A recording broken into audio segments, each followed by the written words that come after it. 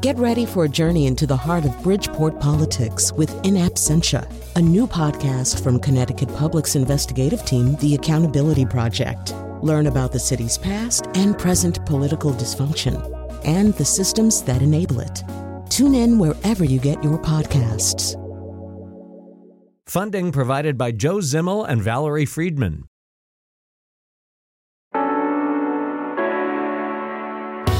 This is Where We Live. I'm Lucy Nalpathanchel.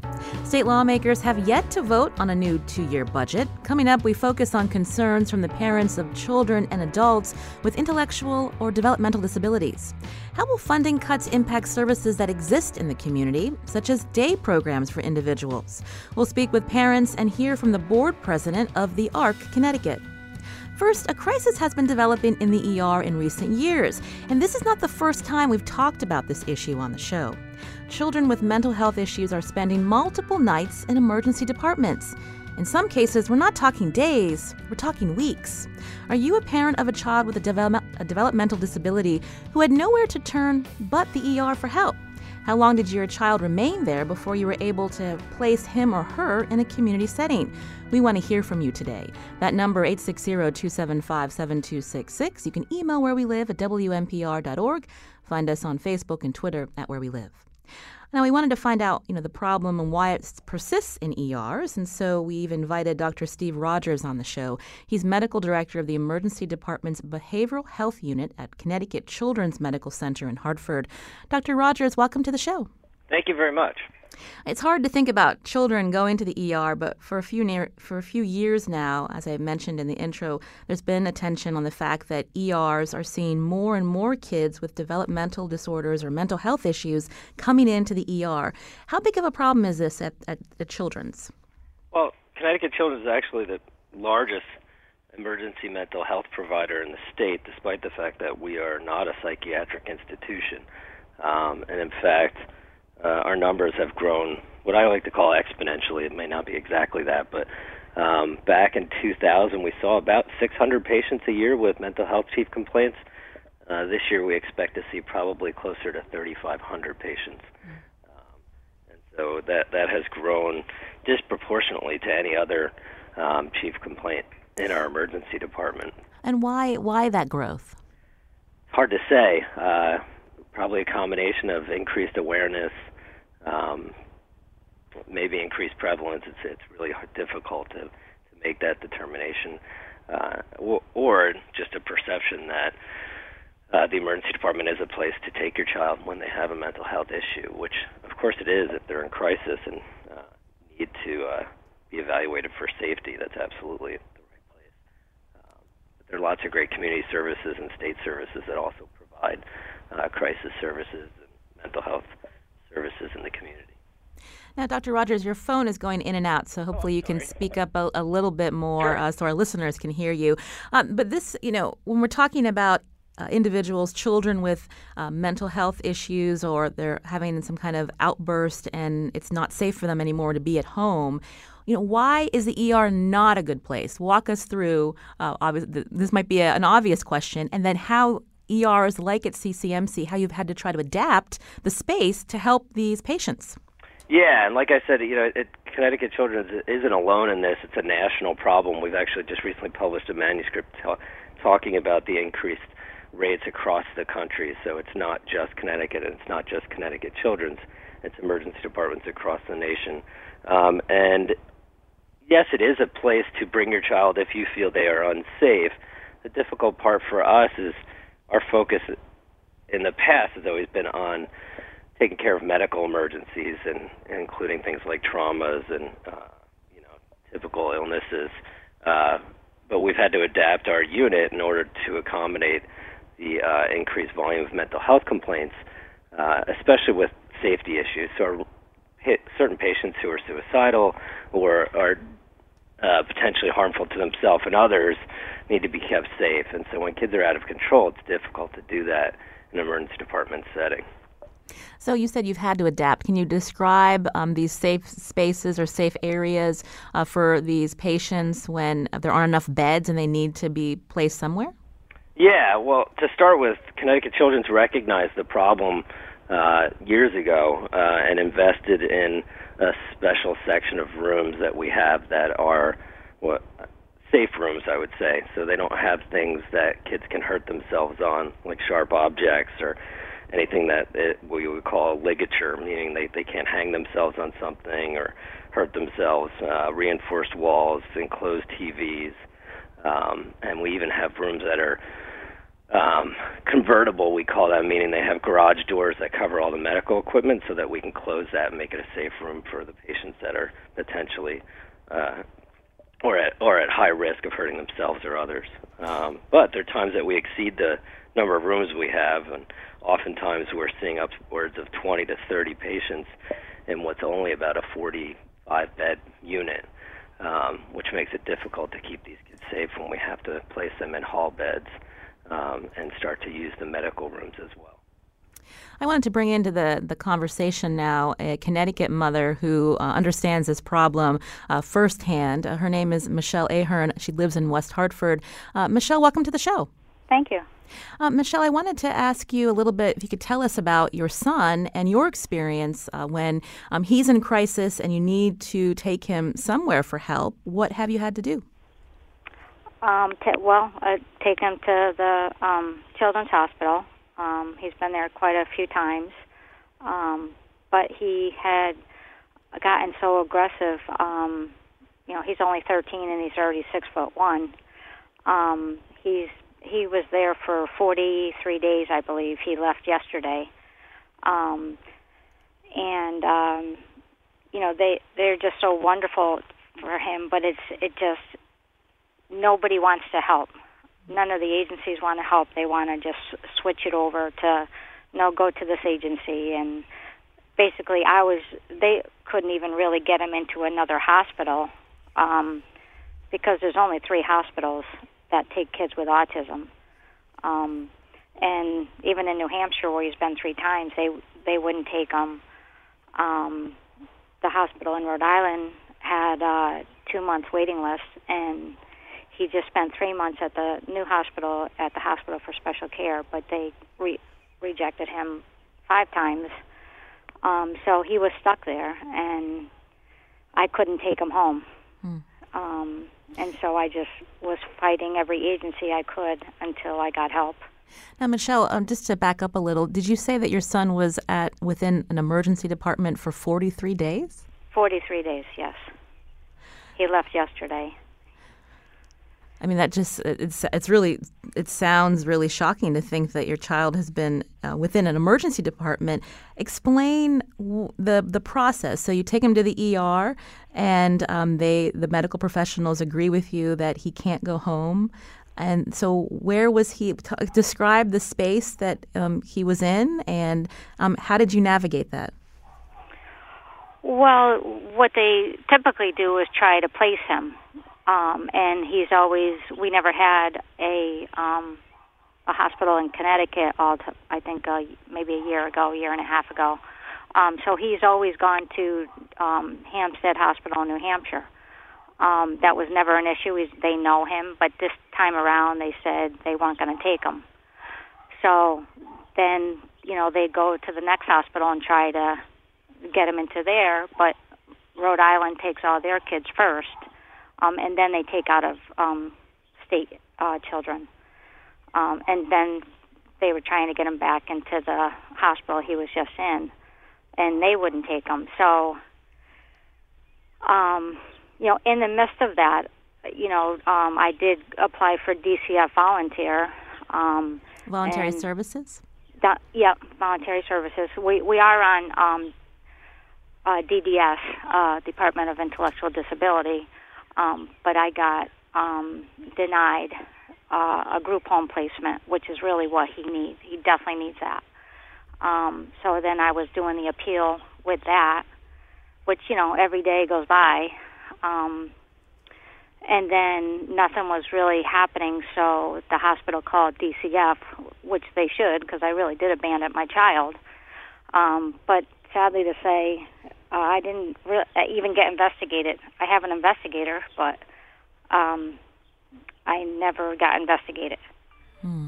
So, thank God, things started to turn around, as I call the commissioner every day, and just started to keep pushing everywhere I could go. Michelle, you said that you, in a way, abandoned your son, but you're doing this because you need help. Correct. Yes. And so you said after 43 days, he's now being moved to the Hospital for Special Care in New Britain because they have space for him?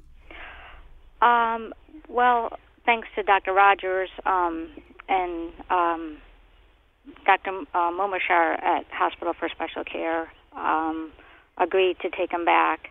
And the group home that he is going to be going to, the bed's opening up at the end of June. So as I'm fighting all these other people, he did agree to take him back. So Joshua went there yesterday, and he'll be there a couple weeks until we transfer him to the group home. This is Where We Live. Today we're talking about a problem that's been happening over the last few years, and that is more and more children with mental health or behavioral issues. They're going to the ER. Their parents, their families have nowhere else to turn for help. On the phone with us, Michelle Ahern, a West Hartford resident. She's a mother of a son with autism. And also Dr. Steve Rogers, medical director of the Emergency Department's Behavioral Health Unit at Connecticut Children's Medical Center. Dr. Rogers, I'll turn back to you. So it sounds like a lot's being done to help these families navigate. If you could name 3 things that these families need in the community, what do they need, and what are the barriers to getting it? Oh, that's a tough one. 3 wishes, huh? So the barriers are mostly financial, if you really drill down into it, and it makes it really difficult. Another huge barrier is just the complexity of the various systems in our state. Our state, fortunately for us, has lots to offer compared to others, but many of those services are segmented or what we call siloed and not working necessarily in an integrated way. So we're working on trying to fix that at Connecticut Children's.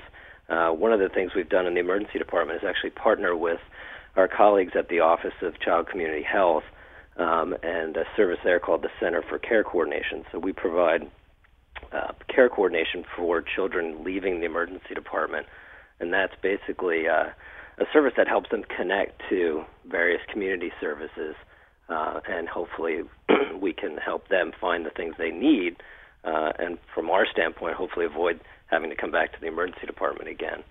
But getting back to the 3 wishes, I guess I would wish for lots and lots of money. I think the state budget cuts have made things even more difficult for the various state services to provide the services they want to provide. I would actually wish for lots and lots of hospital beds, but that's difficult to manage. And so, you can, if you don't need 500 beds a year, it's hard to keep something like that open when you only need it at certain times of the year. But definitely having more services for children with special needs would be great. And then I guess, also just more services within the school system would be great as well. So I think the schools struggle with this issue quite a bit. So that if there are more services in the schools that might help alleviate some of these crises where people are getting connected to services, helping the parents a little bit more? Yeah, I think the Department of Education and the school system struggles with this issue as well. They take care of our kids for a large portion of the day, and they're already overburdened with the many things that they have to do to meet their educational needs. And so when you throw in mental health care needs, it makes it even more complex and difficult. I want to take a call. Josh is calling from Hartford. Josh, you're on the show. Hi, thank you. I work for the Public Defender Agency here in Connecticut, and I specialize in child protection cases. So these, when these families who have high needs kids come in contact with the Department of Children and Families is when they come to me, and I'll either represent a parent or a child. And one of the things that I see a lot, and I'm just speaking for myself as a lawyer, not for my agency, is what Michelle in West Hartford said, is that it's hard to get the Department of Children and Families to move on teenagers who have these kind of problems because they're hard to place, they're complicated, they're expensive, and I think that there's budget pressure on DCF. And for example, I represent a family, a mother right now whose child is 13, very much like what Michelle said, is 13, is bigger than his mom, has repeated violent outbursts, and he'll always go briefly to the emergency room, then he gets stabilized, then he goes home. And DCF doesn't have a bed. They can't figure out where to put him. They actually wanted to close the case, and they would have, but for the fact that he had another violent outburst and went back to the hospital. So it's something that happens again and again, and it's hard to see the way out of it. Well, Josh, thank you for your perspective. I'll turn back to Michelle because, Michelle, you mentioned that your son needs a group home placement. There aren't enough of those in Connecticut. How concerned are you in terms of, you say he's going to be going to the hospital for special care in New Britain, but when does that time, when that ends up being finished, where will he go next? We did work out a deal with so that he is going to be able to go to the group home, which we've had Oak Hill Services in-home supports for 5 years now, which the staff that he attacked are trained staff. So it is an Oak Hill group home, and it's just perfect for him because it's a very rigid house. There's boys 13 through 20, and there's an opening, which is like very hard to find. So that's where he's going to be going on the 30th. Well, Michelle, but it took a long time to get there. What's your advice to other families who are dealing with the same issues? You just got to keep persisting till you can find a place for your child? Yeah, I'm pretty persistent. I'm not going to quit on my son and what he needs, and I haven't even thought about dealing with the emotional piece of, he's a twin, and I'm a single parent, and to just think that my son is not going to be here, I can't even go there yet. So emotionally, that's a whole different story. But to not give up, and I write every number down I can get, and I just contact every single person I can get a number for. Well, Michelle Ahern, West Hartford resident, a mother of a son with autism, thank you for telling us a little bit of your story. Thank you very much for having me. I appreciate it. And Dr. Steve Rogers, Medical Director of the Emergency Department's Behavioral Health Unit at Connecticut Children's Medical Center. Dr. Rogers, you said this earlier, but with the state's ongoing budget problems, do you see the numbers in the ER continuing to go up with these cases of children patients? Yeah, it's been difficult. We definitely we don't foresee a decrease in the numbers. We expect it to go up. I think the real telling part is we actually were able I looked at some data yesterday, and in fact, children with pervasive developmental disorders, which autism is one of those diagnoses, we actually have seen a huge increase in their length of stay over the same time last year. It's almost doubled. So that just speaks to the complexity of finding the correct placement in the community for these folks, or as we discussed, or as an inpatient as well. So I think with budget cuts, it's going to get even more difficult. Yes, absolutely. Exacerbated by what's happening in Washington? Potentially, yeah. Well, no good news here today, Dr. Steve Rogers, but we appreciate you showing our listeners that this problem continues to persist throughout the state, and we'll keep talking about it until we hear that there's a solution. Dr. Rogers, thank you so much for your time. Thank you. I appreciate you bringing attention to the issues. Coming up, we hear from advocates and family members of individuals with intellectual and developmental disabilities. What programs and services could be eliminated or reduced in the next 2-year budget that lawmakers are still working to pass? We want to hear from you, and we'll find out more after the break. You can join the conversation, 860-275-7266. This is Where We Live.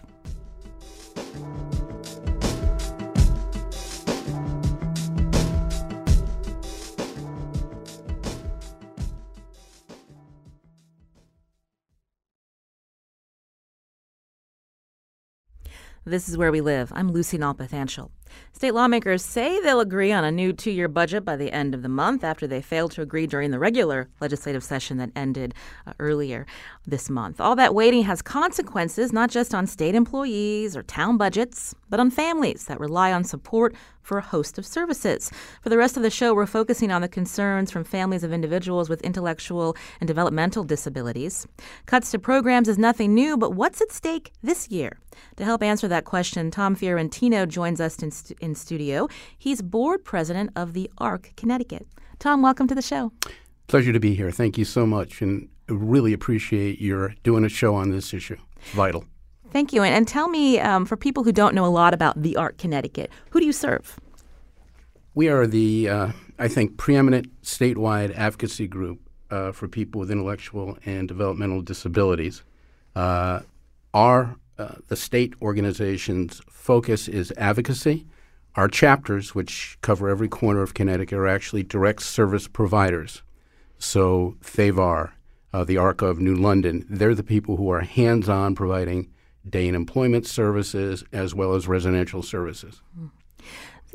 I wanted to, before we talk about the programs that exist today and what's at stake in terms of cuts, because no one knows yet with the budget negotiations still happening, but can you kind of give us a backtrack of what was available in the state back in the 80s, how that may have improved over the decades, and what we have today to help families that we're talking about?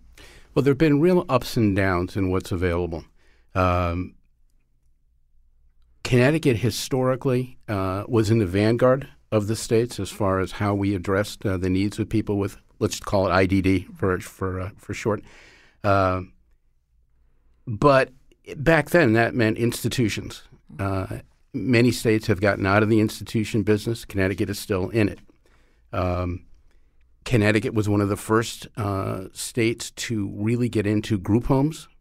But while group homes are absolutely appropriate for some, they overserve many, and at a significantly higher cost than more integrated community placements. Talk a little bit more about what you're saying. They overserve many. So what do you mean? Yeah, so there are folks, a group home is a 24-hour, 7-day-a-week setting where the individuals who live there basically are in a fairly regimented routine. You eat together, you eat the same things, you do the same activities by and large, although the day programs can vary. That, when you are staffed up 24/7, the costs are going to be substantial. And the fact of the matter is that there are folks in those placements now who can live happily, safely, and quite frankly, more economically, more integrated in the community, in their own apartments, in their own condos, sharing space with even folks who don't have disabilities. So our concern is when you overserve some, and by overserve I mean spend more money per person than you really ought to, you're going to underserve others, especially in this budget environment. So we've got about 2,000 people on a waiting list for residential services. When we see people who can, and in other states do, function very effectively, more integrated into to less restrictive community placement, what we're saying is, hey, why don't we rebalance in Connecticut? Now, when you're talking about these decisions, those decisions are made by the Connecticut Department of Developmental Services, DDS? To a certain extent. But, I want to make it clear. There's new leadership at the Department of Developmental Services, and I think it's good leadership and creative leadership. But they can only do what they're authorized to do, both in terms of the amount of money that they get and how they're directed to spend that money. So I think that there's a conversation going on now with the folks at DDS and elsewhere in the state government to try and shift Connecticut to a more, quite frankly, progressive approach to serving people with IDD. And that more progressive approach means integrated into the community. You mentioned new leadership. That's the new commissioner of the Connecticut Department of Developmental Services, Jordan Sheff. We did invite Commissioner Sheff on today's show. A spokesperson declined, saying the commissioner would be available to talk after the legislature approves the budget. So we look forward to that conversation. Right. But we wanted to, talk a little bit more about the program specifically that that could face elimination or drastic reduction. So walk us through some of these. You mentioned that Connecticut, still has an institution. I believe you're talking about Southbury Training School? We have Southbury and a couple of regional centers also, correct. And so that's been controversial in the past about whether to close them. And why is it still open? Well, there's a certain amount of inertia. There's a certain amount of the interests of the folks who work there, understandably, are part of the equation. But the fact of the matter is, last year, Connecticut spent almost $100 million to care for about 267 folks at Southbury Training School in as segregated a setting as you can imagine, which flies in the face of U.S. Supreme Court. It doesn't violate, I want to make that clear, but the spirit of the Olmstead decision of the Americans with Disabilities Act is that people should be served as integrated in the community as they can be. And the analysis of the folks at Southbury is the overwhelming majority can be served in the community. So when you spend almost $100 million to take care of 267 people, it is going to have an effect, a dramatically adverse effect on your ability to serve others, and it has. So why is it still open? I don't know. There are 12 states in the District of Columbia who have eliminated institutions, because it's the right thing to do. And when I say the right thing to do, every study ever done of an institutional closing reveals the same thing. The folks who have moved into the community function better, higher level. Their quality of life improves. And I am not saying that they are mistreated or in any way abused. This, though, is that scientifically the right thing to do is to move to the community because people are better off. And interestingly, the families who absolutely understandably oppose closing, as you go out a year, 3 years, 5 years, say the same thing. Had we known then what we know now, we wouldn't have opposed this. So our leaders need to look at the evidence and make their decisions based on that, and hopefully they will. This is Where We Live. Today we're focusing on the concerns of families with adult children that have intellectual developmental disabilities. If you're one of them, you wonder about the program that your son or daughter is in now, whether it's a day program or a group home. We want to hear from you too, 860-275-7266. So we talked a little bit about Southbury, why it's still open. What are some specific programs that are slated that may be reduced significantly in this budget when it happens? Right. Every year from Connecticut public schools, let's say about 350, there are about 350 new graduates with IDD. And traditionally, they have gone into what are called day and employment programs. This is work. These are other programs that build on what these young people have learned in school from ages 3 basically to 21. This year's proposed budget from the governor eliminates all funding for those new graduates for 2 years. So that's about 700 people who will graduate from their public schools to nothing. That means, in some cases, a parent is going to have to quit their job to stay home. But more tragically, it means that everything that those young people have really striven to achieve now counts for nothing because they are not going to be in their community. They're going to be maybe in front of a TV or otherwise not moving forward to integration into the community. And it makes some parents wonder, what was this whole battle I went through in school for my child to get them the educational programming they need for, if at the end of it, they're going to be home. So that cut, we hope, will be reversed. But as of today, that is part of the governor's budget. So 700 people graduate to nothing. In addition, in your prior segment, you were talking about emergency room admissions for folks with IDD, autism, and so on.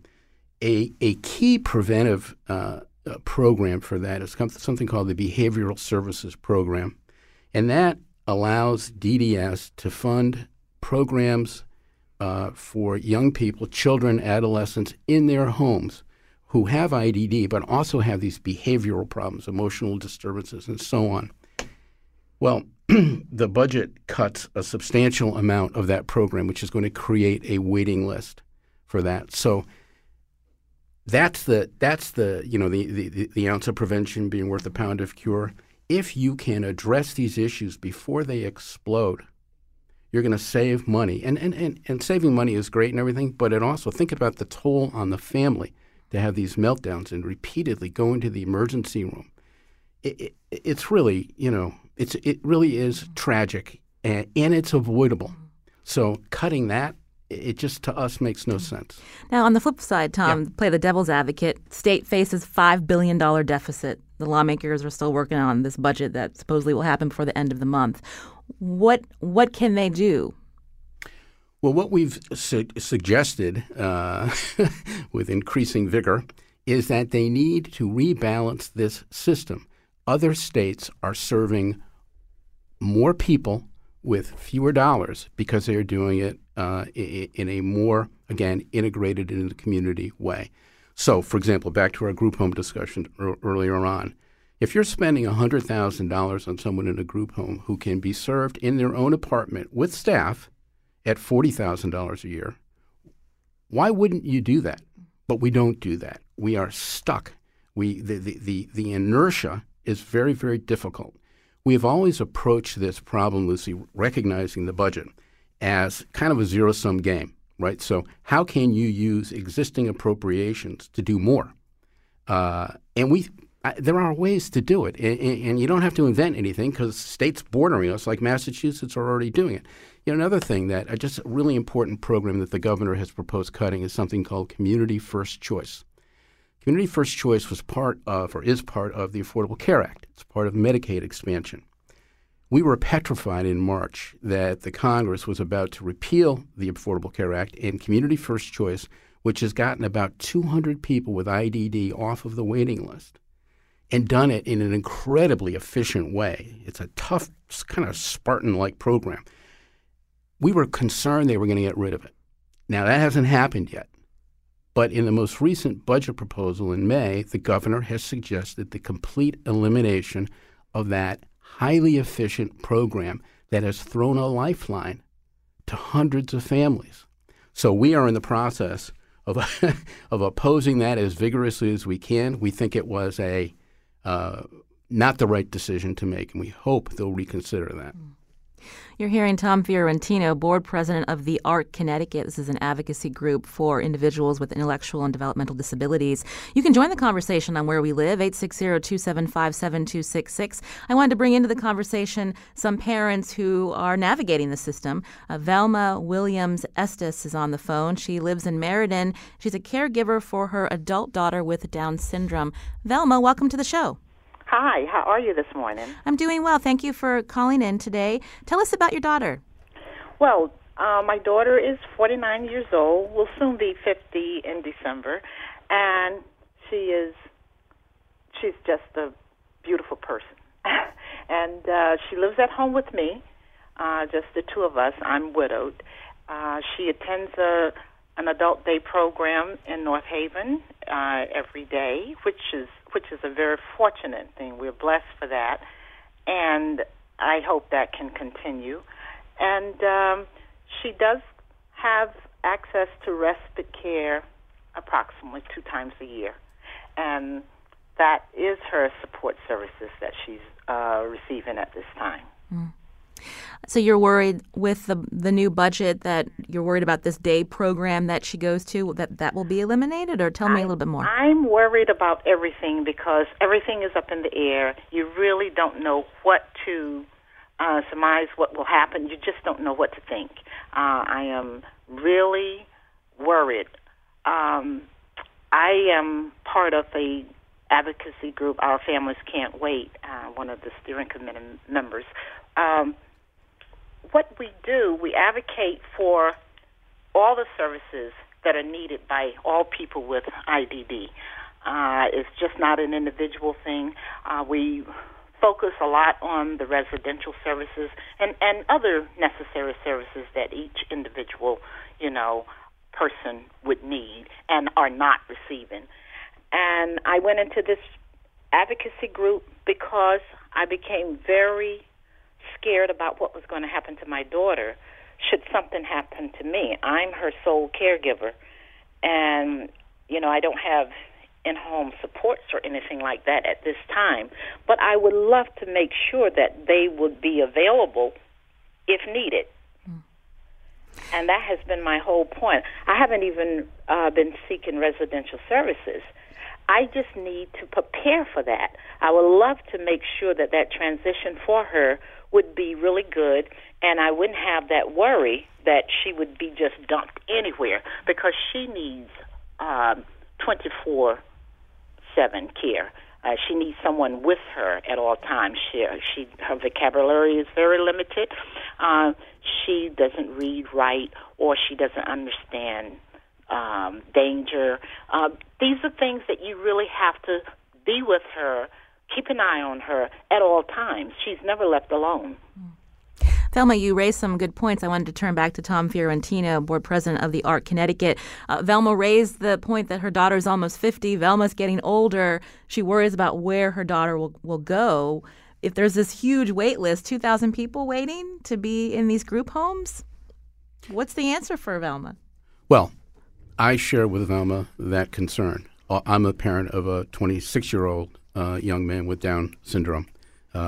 But we all are aware of our fallibility, at least most of us, realize that at some point we're not going to be there to provide the care that's needed, and it keeps you up at night. The state of Connecticut's official, de facto policy is you will not get a placement until the last caregiver is either dead or permanently disabled. That is the policy that the progressive state of Connecticut has. So how do we approach that? I think that part of the solution is delivering services in a different way. There needs to be a continuum of care, and for some folks, 24/7 group homes make sense. For other folks, they don't. Many other states have integrated their folks with IDD into the community in a far more efficient way. And I want to go back to I think that the community benefits when people with IDD, the people with IDD obviously benefit when they're integrated into the community, but the community also benefits from having these folks in it. My son brings joy and happiness to those he meets. He works 3 days a week in a dermatologist's office in Bloomfield, Dr. Penoyer, who's a wonderful physician who took, I guess, a chance on our son. He has something to add, and our folks have something to add. They need to be there. They are a part of us, and we are all strengthened, like every civil rights movement. And what we are in is a civil rights movement for integration and acceptance and a place in the community. The community initially says, well, we're going to be worse off, right? We don't want it. Well, look, we've heard that for hundreds of years. Before we have in the United States, we heard that. We're not going to accept that. People need to go into the community. And I think that if you take the resources we have and allocate them according to need, you'll be able to serve far more people and I think make a dent in this waiting list. I wanted to bring up there have been some movement of where some of these group homes, they're privatized to save money. Yeah. Is that something that ARC Connecticut supports? Janice from Facebook writes, privatization sounds great, but after a few years, the employees get lots less money to provide services. Private pay is horrible, like a revolving door for staffing. Well, a couple of things. You have to look at this from the, again, if we can use facts in studies, there is no difference in the quality of care provided by much higher paid state employees and those who work in the private sector. That's one thing. Number two, she's absolutely right. They are underpaid. Part of the result of the system we have now, where so much money is taken by those who are receiving care in the state system, the state meaning care delivered by state employees, there's not enough to pay a living wage to the folks who work for these private providers. So it does create staff turnover, which is a problem. But when you are rebalancing, one of the things I think you need to do is have as one of your things you need to address is the wages of the folks in the private sector need to come up. And I think you can do that and serve more people. But we've got to get out of the system we're in now. This is Where We Live. I want to take one more call before we head to break. Doug is calling from Weston. Doug, we have a couple minutes. Go ahead. Hi, my name is Doug. I've been listening to your program. You brought up a few minutes ago the issue of kids that are aging out of high school. And indeed, my daughter is having her last day of high school on Tuesday. She has been accepted to a wonderful program in Weston at St. Catherine's School, but there is no funding. And so as of Tuesday, for the foreseeable future, she will need to be cared for at home 5 days a week, which means work can't get done, jobs may be lost, certainly in our family. But the consequences of that are far-reaching. Unfortunately, I certainly understand the difficulty the state has with the budget, and all of these issues and all of these places that funding is needed are compelling and tug at the heartstrings, and I don't know the answer. I do know that ending this program for, I think you said the 700 kids, I thought it was fewer, but ending this program, if indeed it is ended, impacts families, not just the child involved, but impacts families in a far-reaching way. Single parents will not be able to both work and care for their child. Families will not be able to have the income they need to survive, and it's a very difficult situation. Well, thank you, Doug, for sharing a little bit about your story. This is Where We Live. I'm Lucy Nalpathanchel. Today we're hearing from families and advocates for Connecticut residents with intellectual and developmental disabilities. They're worried about cuts to programs that help their sons, their daughters, as lawmakers in the General Assembly still work to meet a June 30th deadline to agree on a new 2-year budget. We're going to hear from more of these families after the break.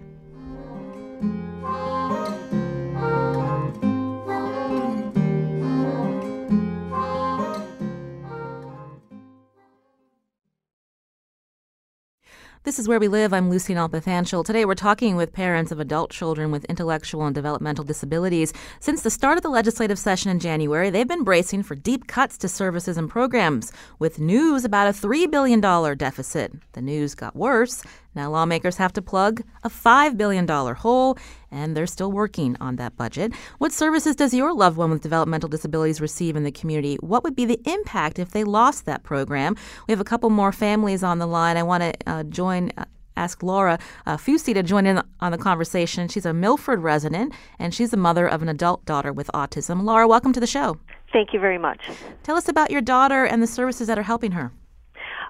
Right now, my daughter, she has a dual diagnosis of intellectual disability and autism, and she attends a day support program, and it's from 8:45 in the morning till about 3:15 she gets home. And it's a great community-based program.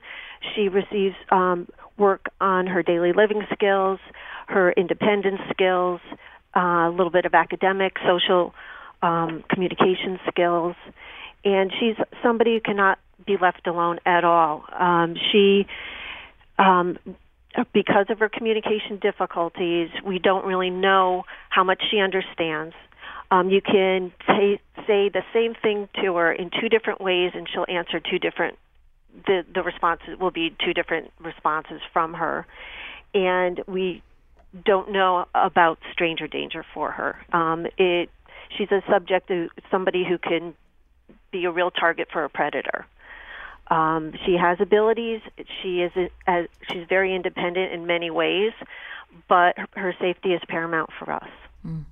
Now, Laura, we heard from a caller before the break, Doug, who says that without a day program, they're not sure what can be done in terms of who's going to give for her. Someone's going to have to stay at home, not be able to work. Is that the situation you would be in? My family's fortunate. If Jessica was home, I'd have to take care of her. I work part-time now. I'm fortunate enough to have the job that I have to be able to be there for her.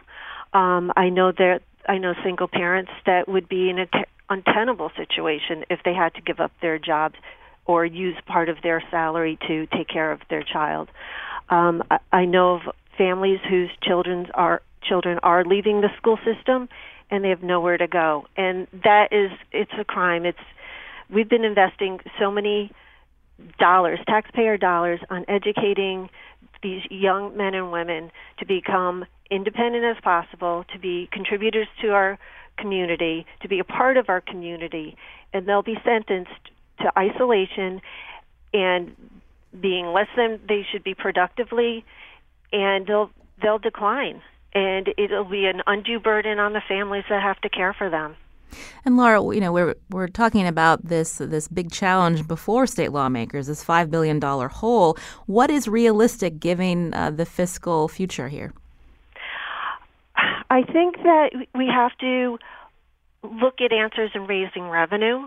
I think that some of the wealthiest people in our state can do with a few less tax breaks. I think that we have to look at maybe an easy pass system in terms of the numbers of cars using our roads. We do not tax any of the people who come through our state. I think that we have to approach it and look at DDS. It's an advocacy agency for adults with developmental disabilities. And the whole essence of their 5-year plan is basically to cut those services. One of their proponents is saying they're going to provide high-quality supports to as many individuals as possible. They want people to go to work. They want people, with people who are not able to work to be in competitive work opportunities with typical people. I think that we have to ask our legislators and our governor and the DDS system to provide a plan, a long-term sustainable plan for services and funding for the DDS clients. And I think that we have to ask our society, what obligations do we have to provide the basic human needs for those who can't care for themselves?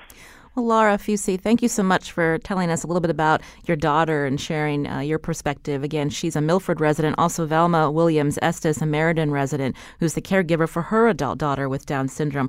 We just have a couple minutes left. I wanted to turn back to Tom Fiorentino, board president of the ARC Connecticut. Tom, you must be bracing for the worst. What are you telling your clients? Well, we're telling them that we are up there fighting for them, but they need to help us.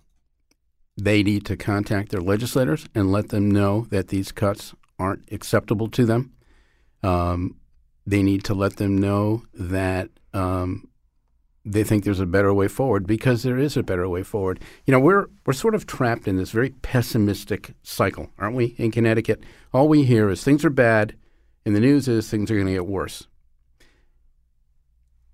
We need to kind of inspire people. And you don't inspire people that way. You inspire people by telling them there's a way forward. There is a way forward here.